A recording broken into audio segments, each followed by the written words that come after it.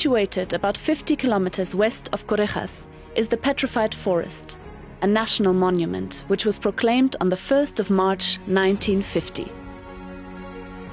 The forest was discovered by two farmers in 1940 and 10 years later declared a national monument. In the forest, visitors can find members of the early Khorixas family of trees that grow up to a height of 40 meters and are the ancestors of present-day ferns and conifers.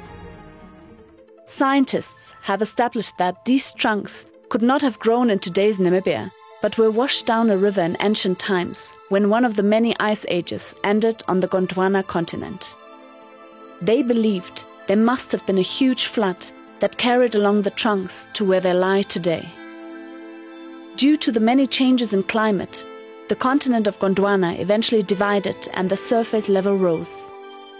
Erosion by water and desert winds uncovered the tree trunks and they were exposed above ground level. The longest log stretches over a distance of 35 meters and the largest log is 1.2 meters thick. In addition, there are a large number of welwitschia plants at the site, with the petrified trunks believed to be 280 million years old.